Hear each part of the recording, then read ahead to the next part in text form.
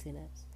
Thank you for joining me again today at Detox with Abby, where we get doses to encourage change within by God's way of thinking with the Word of God. Today we continue with the Ephesians series, and the theme is work with enthusiasm as though you were working for the Lord. Ephesians chapter 6 verses 5 to 9. It is easy to put on a facade, acting out differently on the outside, but deep inside be filled with anger, resentment for one's employer, especially when one feels being used, unheard, treated unfairly.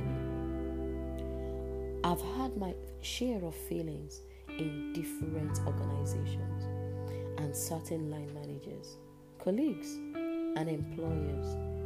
But what kept me going then is to have the biblical understanding that God is my employer. No matter what I'm going through, He is working behind the scene, making all things to work together for my good. This godly perspective keeps me going better and not bitter, and I have seen God's hands in all my situations. Just like Ephesians chapter 6 verses 5 to 8 says, those who are employed should listen to their employers and obey their instructions with great respect and honor. Serve them with humility in your hearts as though you were working for the Master. Always do what is right and not only when others are watching, so that you may please Christ as His servants by doing His will. Serve your employers wholeheartedly and with love as though you were serving Christ and not men. Be assured that anything you do that is beautiful and excellent will be repaid by our Lord, whether you are an employee or an employer. Just want to encourage you and let you know that in whatever you do, God is your real employer, as the word says. He will reward your beautiful and excellent work.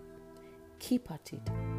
Father is working behind the scene to justify you and reward you big time. Remember, work with enthusiasm as though you are working for the Lord. Thank you once again for joining me.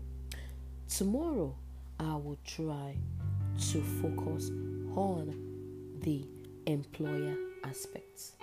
Once again, thank you for joining me. God bless you and bye for now.